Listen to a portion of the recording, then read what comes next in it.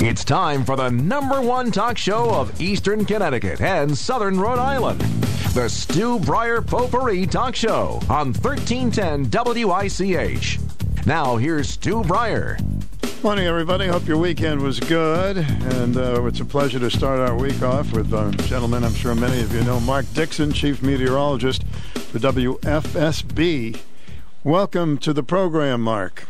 Good morning. Thank you for having me. Hey, thanks for the sunshine. We do appreciate it. Oh, it's a long time coming, right? It was well timed for the weekend. Yeah. Do you think I could be a meteorologist? I have a Stu Doppler window here. I mean, how about weather watcher? We could start there. Weather watcher, okay. What does it take to become a meteorologist? You know, and is it years, or how does that work? Did you always have a fascination with weather?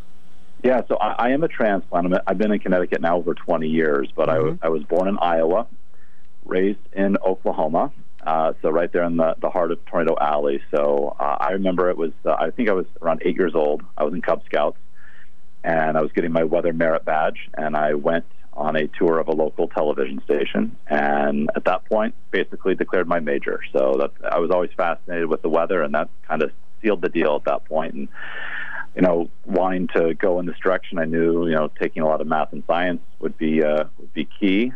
Going, through middle school to high school, of course, and trying to take the AP level stuff by the time I got into high school. And while I was in high school, I actually was able to start an internship at that same TV station that I toured when I was a Cub Scout. So it was a unique situation, getting to do an internship so early instead of in college, but while I was still in high school. And then I was able to maintain a relationship with that TV station while I went to the University of Oklahoma, which is about 90 minutes from where I grew up in Tulsa. And I eventually was spending so much time there, and these internships back in the day weren't paid like a lot of them are now. So my parents were like, you need to help pay for college and whatnot. So I ended up getting a job working in the production department. So on weekends, it was my junior year of college, I was doing, and during summers, I would run studio camera back before they were robotic. And so I would work in the newsroom, and then that actually then turned into my first my first on-air job. It was not full-time. I did weekend mornings. It was an NBC station, so I did those local cutaways on Saturday and Sunday mornings. So I think all but one weekend of my senior year of college, I was back in Tulsa. So it wasn't, the most fun senior year, but it certainly was invaluable when it came to the experience. So I did those weekend morning weather cut-ins, and then I pivoted and worked in the newsroom until around 1 o'clock in the afternoon, and that was my start on air in the business. And they didn't have a full-time position available when I was looking, so like in this business, I was looking to go anywhere across the country. I was young, I was healthy, my parents were all good, so I was able to get a job in Little Rock, Arkansas. So it was about a 4-hour drive from where I grew up, and I spent a couple of years there, and then I was looking to move on and up again, and that's how I ended up in Connecticut. So back in 2003. That's great. We're glad you're here. So you really start around a little after 1 o'clock usually, the afternoon.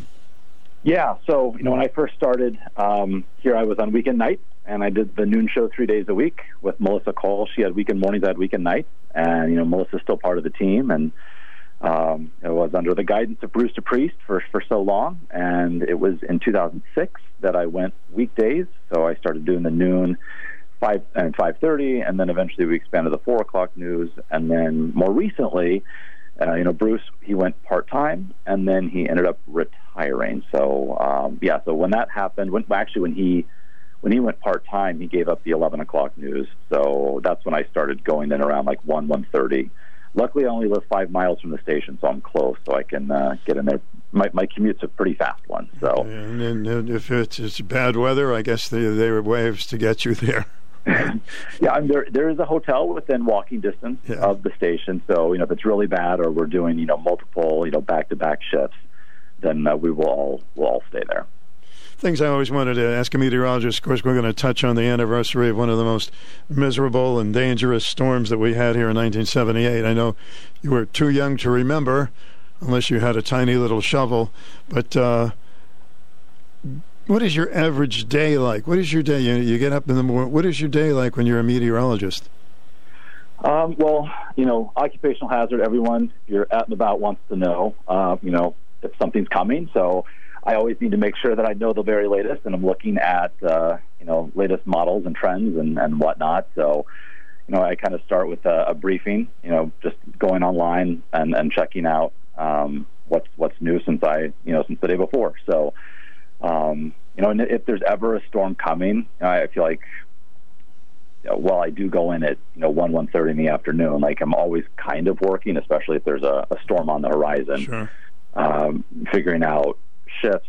The station was acquired a few years ago we have new ownership, and we've pivoted to this first alert approach to weather. So we try to, as far out into the future as possible, declare or issue a first alert for a potential storm that could have an impact on, your commute, to the way you live your lives, to the way, planning your weekends, to, soccer activities after school. So, kind of always have to be mindful of that. But, I typically will get in around 1:30 in the afternoon. And again, by then a new set of model data has come in, and a lot of our shifts at the station overlap. So Mike Slifer, one of our newer meteorologists, who is a Connecticut native from Cromwell, he does the noon show, and then he does the 4 and the 7 o'clock show. When new data is coming in and I'm in the afternoon, we'll kind of discuss the forecast. So it's very collaborative. And then once we have the forecast, then it's time to start building graphics. There's the evergreen daily things that we have to create. And then we're always thinking about, if there's an anniversary coming up, like Blizzard of 78 Larry, or if there is an eclipse or something, astronomical. If, we're heading toward the end of a month or toward the end of a meteorological season. So, for instance, we're 2/3 of the way now through meteorological winter, and it's already the second wettest since records have been kept. So that's a graphic that we'll continue to update and evolve as we go through the month of February. So, it's very collaborative. We work on those graphics and those ideas, and I think we're really good with communicating from one shift to the next, because when I'm done at 11 o'clock at night, Scott's next up, so we need to make sure he's all ready to go for the next day. So it's really fluid and a well-oiled machine. So how much does the groundhog influence you people? You mean Chuckles or Chuckles? There's too many of them now. They ruined it. There's too many groundhogs. So I think meteorologists are the ones that should be followed, but it's always curious to see how the groundhog plays out, and makes for good television. We need a little fun. That's so. I notice it's pretty safe when you can look ahead most of the time, because you never know when things are going to switch a little bit. But generally, a 4-day forecast can be very accurate. Is Agreed. that correct? Yeah, and I think anything beyond 7 days becomes more of a trend. Is it going to be warmer or cooler than normal? Is it going to be wetter or drier? And I think, too, just to give a little comparison, when I worked in Little Rock, Arkansas, we were forecasting for the entire state, which was 75 counties large. In Connecticut, we're only 8 counties. And so a lot of people who, grown up here, live here, of course, expect the weather people to be correct all the time. And it's an inexact science, and we never go on thinking we're going to mislead our audience. I mean, credibility, accuracy is the backbone of what we do. So, when we get something wrong, I know I internally am frustrated. Like, why did this happen? Why, we don't want to have egg on our face. But, within our small state, we have the Litchfield Hills. We have roughly 100 miles of shoreline point to point from the New York border to Rhode Island. We've got the Connecticut River Valley. We have all these little microclimates. And again, we're forecasting for a really small part of the country that is influenced by the Atlantic Ocean, by terrain in the Northwest Hills. So it is challenging to be a meteorologist here, but that also makes it fun. And the fact that we get all 4 seasons is great. We get. I wish they were equal in length. The winter doesn't need to be as long, but it's nice to forecast winter storms, an ice storm, and an occasional blizzard. We do average a couple tornadoes a year. Tropical systems, those we're always, on alert for those during the summer and early fall. So for a meteorologist, it's a nice place to be diversity-wise when it comes to the weather. But it is challenging because, again, we want to be right and to make one of the smaller states in the country the size of your television screen, your viewing window.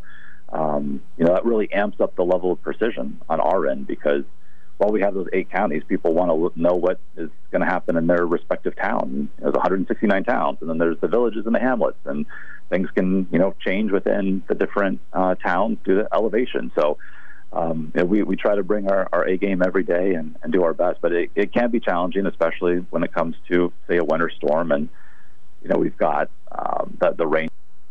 Or the fluff factor is a lighter, fluffier snow, or is it going to be like cement when it falls? Like the heavy, wet stuff. So, and that all plays into the snowfall forecast as well. So, every day comes with its own set of challenges, but we welcome a quiet stretch as well.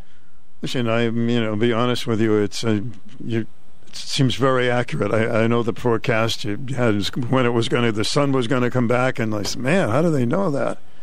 Boom, there it is. That morning, the sun is shining.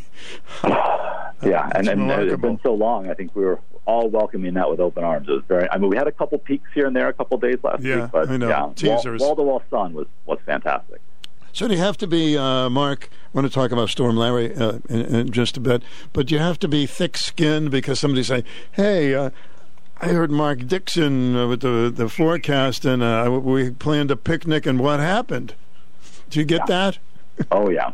And especially, too, with, social media.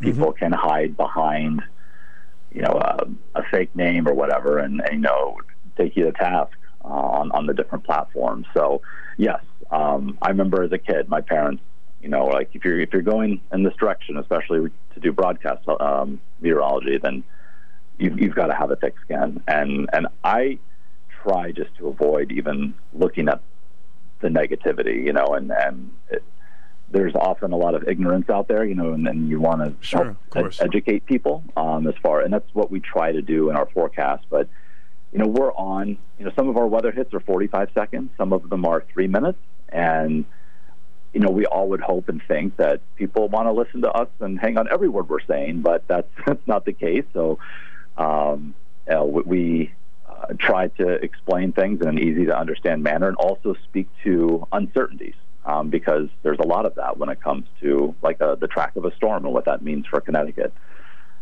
So it's, again, it can be challenging, but we try to do the best we can for messaging, and I think when we put, for instance, like a snowfall map up and we give a range of 4 to 6 inches, if people aren't at the high end, then they think it's a busted forecast, or if they get 3.5, and we were saying 4 to 6, okay, well, that's still pretty close to 4 inches, close to our range.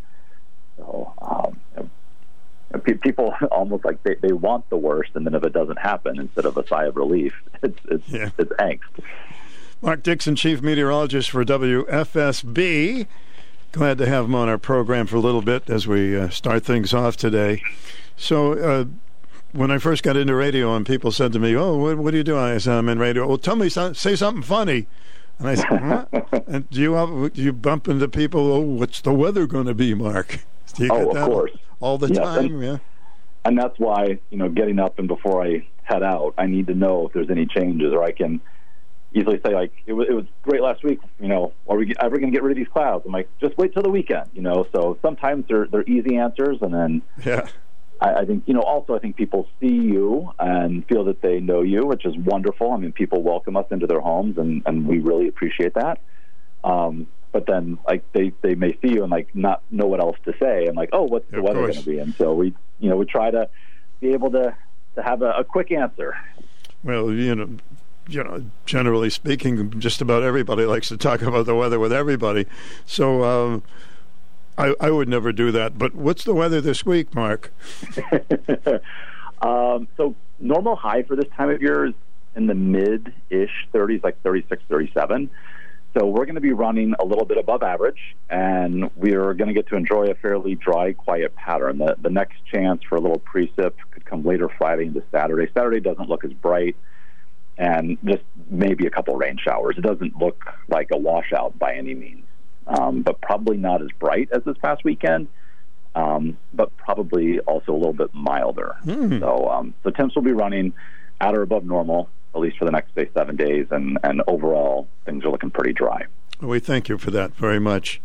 So, Mark, back in 1978, the worst storm I ever witnessed in my life, and if it wasn't for a couple of people driving in a truck, I think I still would have been in the ditch that I slid off the road and fell into in Storm Larry, and they actually towed me out. It was one of those storms. I'm sure you've read a lot about it. What are your reflections on what you remember about Storm Larry? I know you were too little, but yeah. So what's interesting, it's kind of just to parlay off of what we talked about with forecast and trying to be accurate. Well, forecasting has obviously come a long way since the 70s.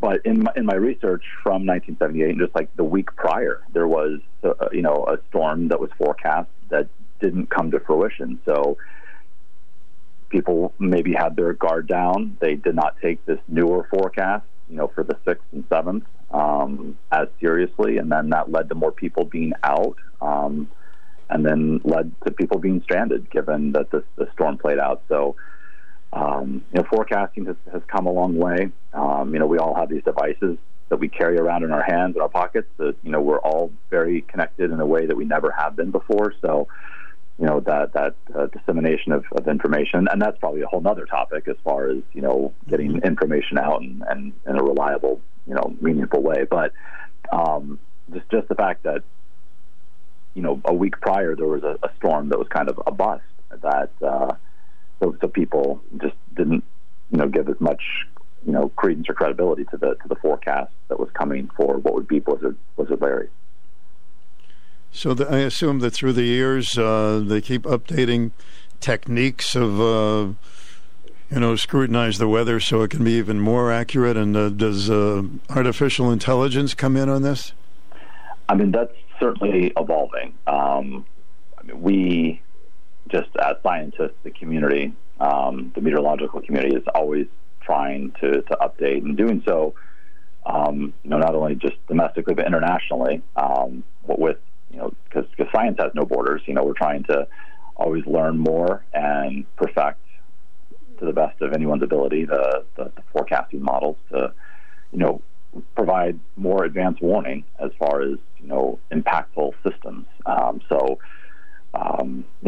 as far as AI goes, I mean, that is still so new, and from the meteorological community to the broadcasting community, as far as how things are going to evolve. So Storm Larry to be determined there. Yeah. Storm Larry was the storm that just never ended. We just thought, oh, okay, this is enough. Boom. Yeah. So, I mean, high pressure to the north of us just kind of was locked in place, so that prevented the forward movement, and that's why it lasted as long as it did, and kind of that squeeze play between the high pressure to our north and the center of the storm, which is an area of low pressure.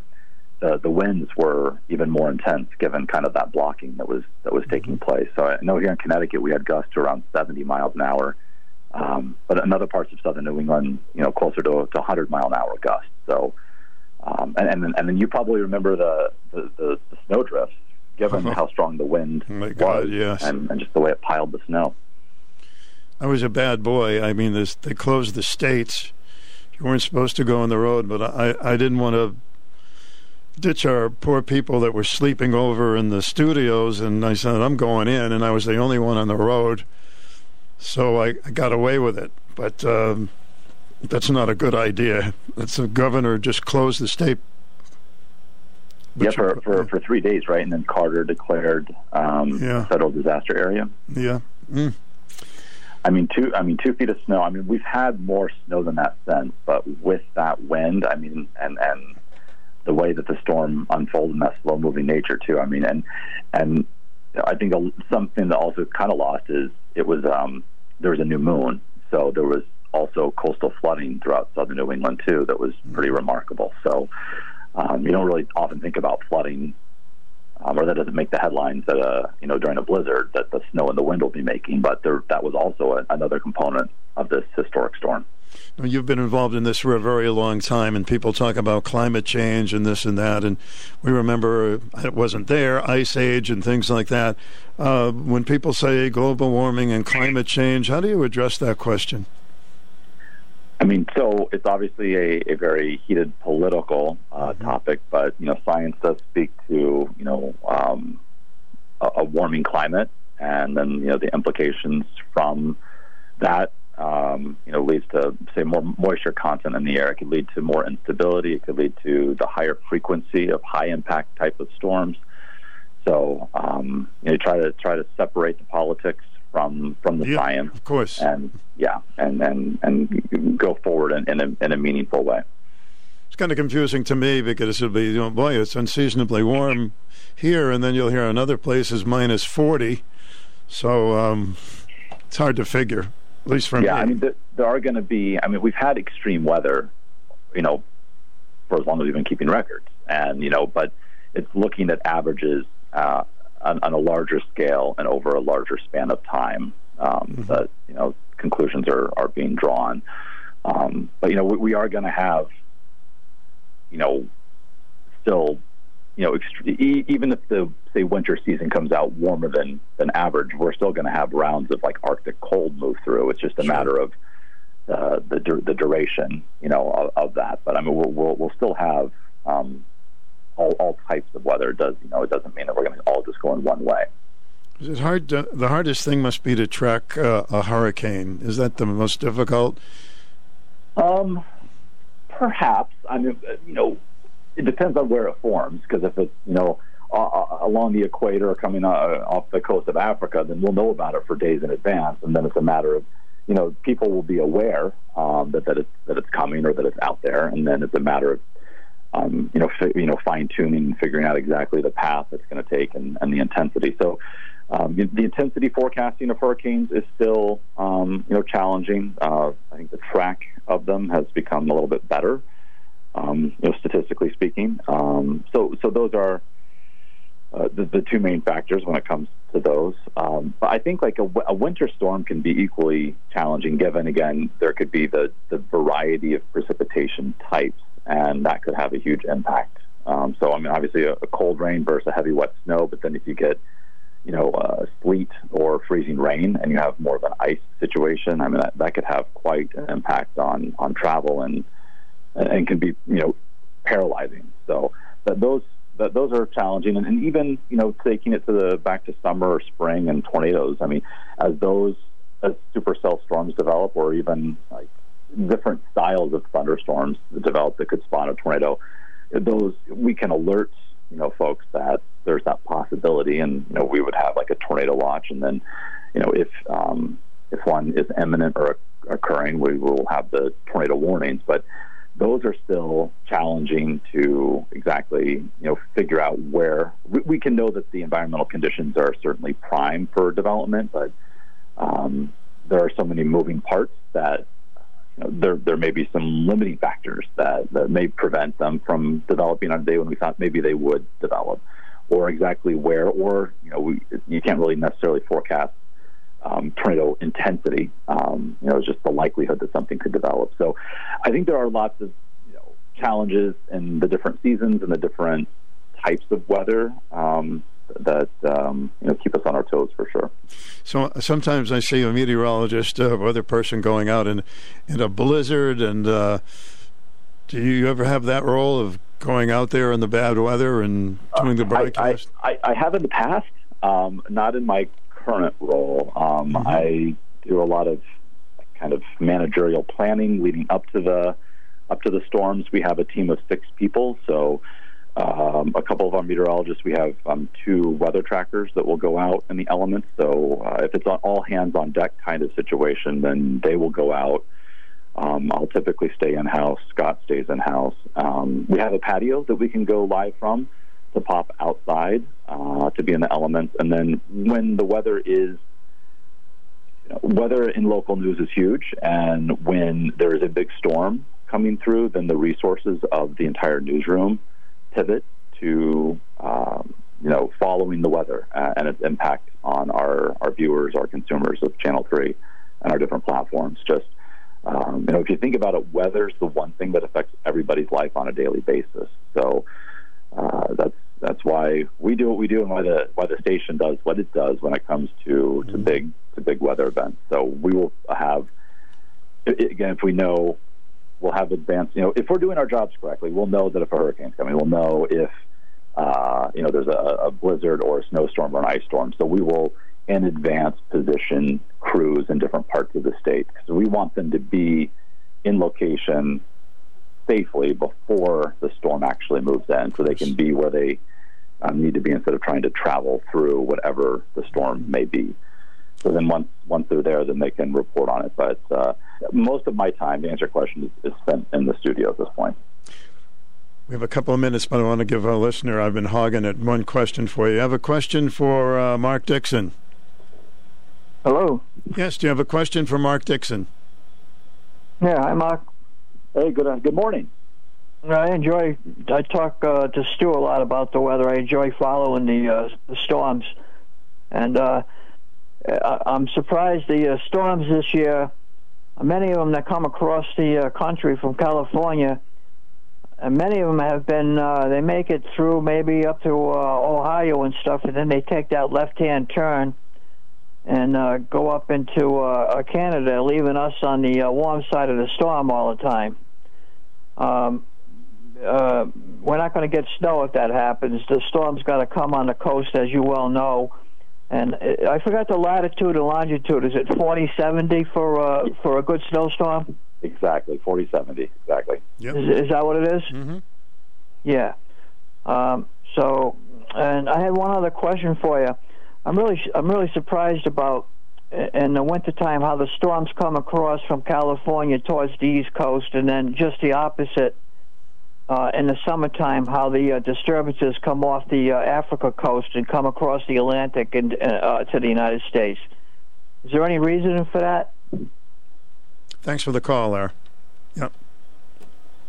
Okay, so first of all, speaking to the winter patterns, there's been this trough in the upper levels, like the jet stream, that fast-moving river of air, kind of steers these storm systems, how they move across the country. So we've had those inside runners where they pass to our west, and those would be giving us the warm kind of solutions here in Connecticut, the wetter ones as opposed to anything wintry.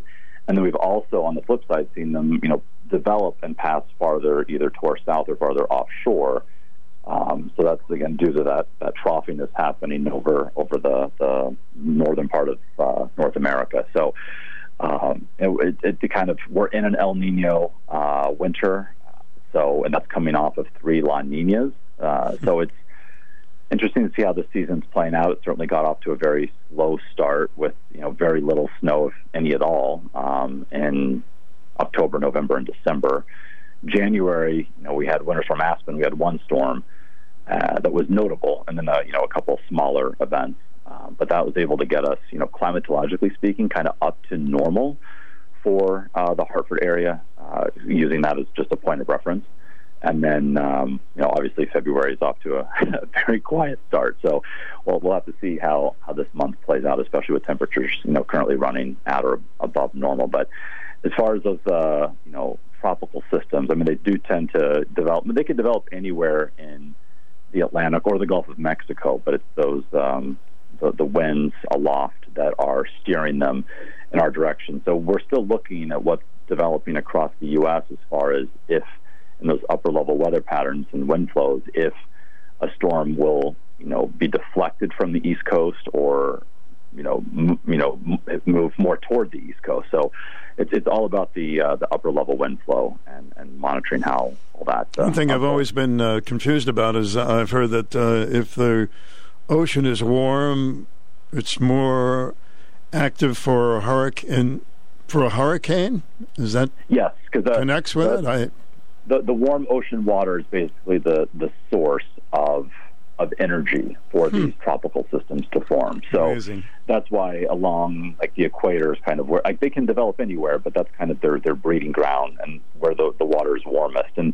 And recent seasons, the sea surface temperatures have been running well above normal, and that's giving these storms again more fuel to grow more, to grow faster, to be more intense, given those warmer than normal sea surface temperatures. It's remarkable. Somebody's been waiting a long time, and so I'll one more call, one more question for you. Hi, what's your question for Mark, please?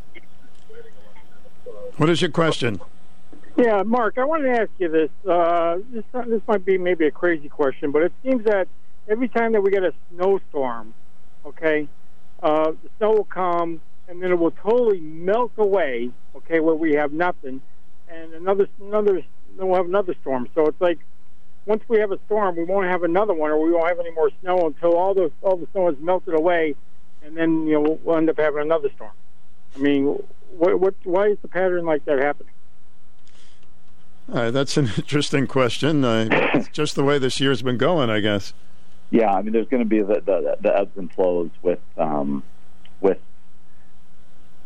temperatures, and it's just we've been lacking like this season that the presence of the Arctic air.